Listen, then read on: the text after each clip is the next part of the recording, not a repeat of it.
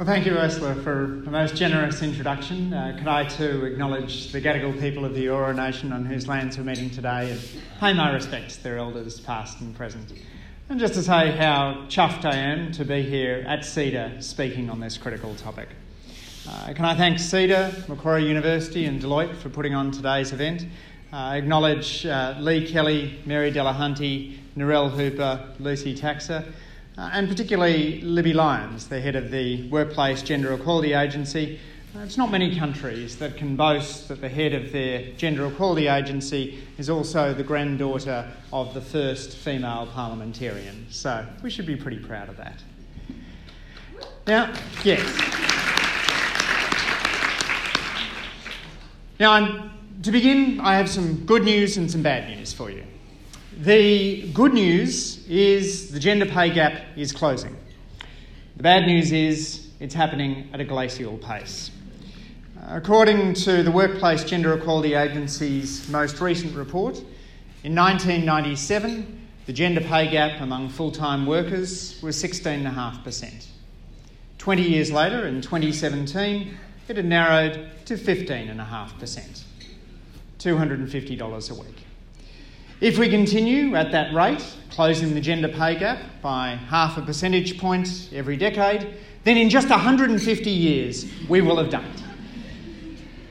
I suspect if you'd told Jessie Street or Vida Goldstein or Louisa Lawson or Eileen Powell that it would take until 2168 for Australia to close the gender pay gap, they would have told you that's not why they campaigned. They would have told you that's not good enough. And while we fail to close the gender pay gap, we see other ramifications through the society.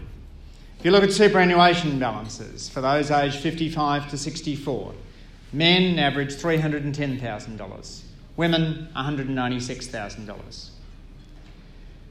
Fewer women run top Australian companies today than men with the name of John.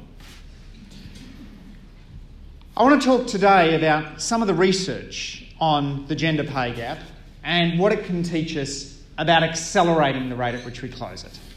I'm no longer an economics professor, but I do get to play one at CEDA gatherings, so that's the spirit in which I come before you today. So what do we know about the gender pay gap? Well, while on average it sits at around 15.5%, work by Hiao Qi at the Australian National University, one of my colleagues while I was there, looked at the gender pay gap across the distribution, asking the question, is this more a challenge of sticky floors or glass ceilings? Her work found that for the bottom decile, there was no gender pay gap. But for the top decile, there was a 27 percentage point gender pay gap.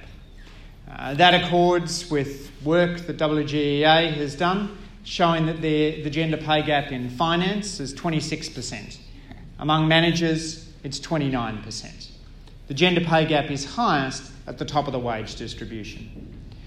And indeed, when Alison Booth and I did a randomised audit study in which we sent out fake CVs varying the gender of the name and applying for entry-level jobs in hospitality and sales, we found that women had an edge on those low-paid entry-level jobs. We know too that the gender pay gap has persisted despite the fact that women have outpaced men in terms of their attainment of formal education and in terms of test scores. You know well that women tend to outdo men on literacy tests. It may surprise you to learn that on many numeracy tests, women now have the edge. We know also that the gender pay gap widens over the life cycle and that gap is particularly acute around childbearing years. And we do have a pretty strong hint that there is discrimination going on, not just from the studies, not just from the surveys, not just from the lived experience, but also from a set of intriguing studies which look at what happens to wages when people have sex change operations. Those who change their sex from male to female see their wages fall. Those who change their sex from female to male, on average, see their wages rise.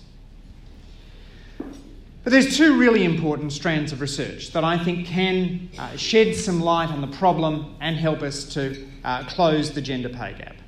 And that is work being done by Claudia Golden around part-time penalties and an increasing amount of work being done on the intersection between economic inequality and the gender pay gap. Let me deal with each in turn. When she was president of the American Economic Association, Claudia Golden gave her seminal lecture on what she called the last chapter of gender convergence. Her focus was on a pattern that she had noticed across American industries and occupations. That women were more likely to be in part-time work, something which is also true of Australia. 45% of women work part-time compared to just 16% of men. And that many jobs carry a part-time penalty. That is, somebody who works 40 hours doesn't just earn twice as much as somebody who earns 20 hours, they earn more than twice as much.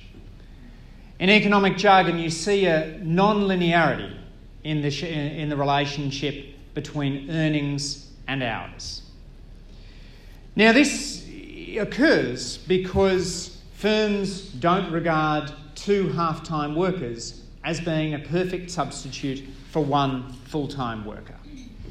And this part-time penalty, Golden has argued, is at the heart of much of what is driving the gender pay gap.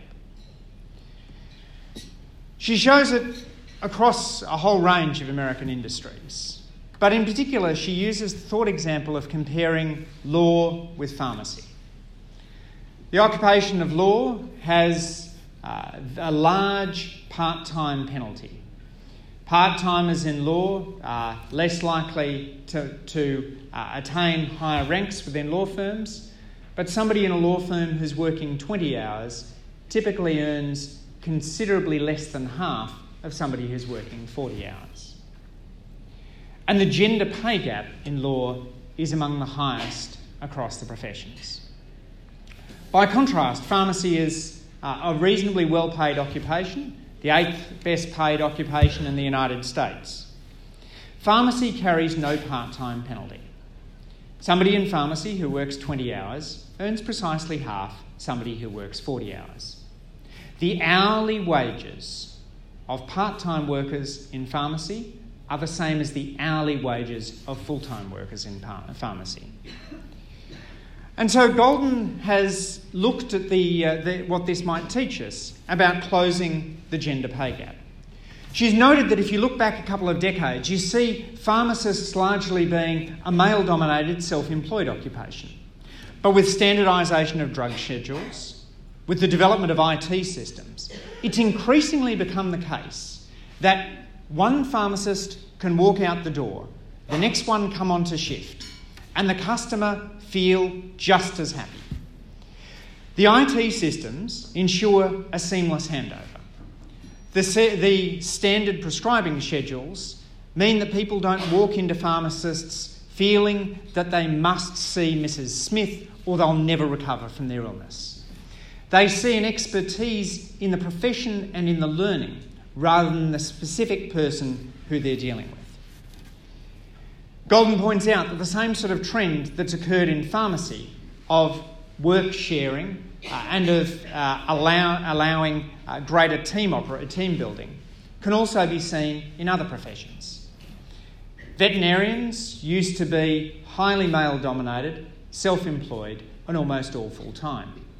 But over recent years, veterinary practices have moved towards being larger team practices in which the work is shared and in which customers don't ask to see the same veterinarian but expect that across a practice they'll get standard treatment of care and the IT systems will allow the proper handoff between veterinarians.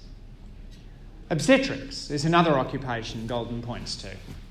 Again, a male-dominated, full-time, self-employed occupation a generation ago has now increasingly become an occupation involving greater teamwork, in which obstetricians will say, I'm not going to be available for certain hours, and one of the other members of my practice will help you out. That's been particularly important because the demand for female obstetricians among mums who are having babies is significantly higher than the demand for male obstetricians. And so allowing the occupation of obstetrics to become more family friendly isn't just good for obstetricians, it's also great for expecting mums. The big challenge now is how we do this in other workplaces. How in each of your workplaces can you think about making your occupation a little more like pharmacy and a little less like traditional old law? How can you better encourage job sharing? Because according to Golden, if we can get rid of that non-linearity, if we can see an equal hourly wage for the part-timers as for the full-timers, we'll be well on the way to closing the gender pay gap. The second big strand of research that I'm fascinated by, and I think could play a significant role in closing the gender pay gap, is research around inequality. Now, you know the basic statistics. Over the last generation, we've seen earnings rise 3 times as fast for the top 10th as the bottom 10th. We've seen the top 1% share double, the top 0.1% share triple. In Australia, we've seen a growing gap between the top and the bottom of the wage distribution. That increasing inequality has also served to hold the gender pay gap wider than it would otherwise be. Let's just think about the gender composition of some of our lowest paid occupations. Child carers, 97% female. Hairdressers are 89% female. Cleaners are 65% female. Now let's look at the gender composition of some of our best paid occupations. Surgeons are just 13% female. Financial dealers, just 17% female. Actuaries, 35% female. So as the gap between these occupations has increased, the gender pay gap has mechanically increased as well. A rising gulf in the pay of cleaners and surgeons drives a widening of the gender pay gap, pushes back against other productive changes we might be making in, for example, reducing discrimination. So anything that you can do to reduce economic inequality, to narrow the gap between what a doctor and a nurse is paid, what a cleaner and a CEO is paid, what a financial dealer and a hairdresser is paid, anything you do to narrow those gaps will also mechanically narrow the gender pay gap. That means that weekend penalty rates are a feminist issue.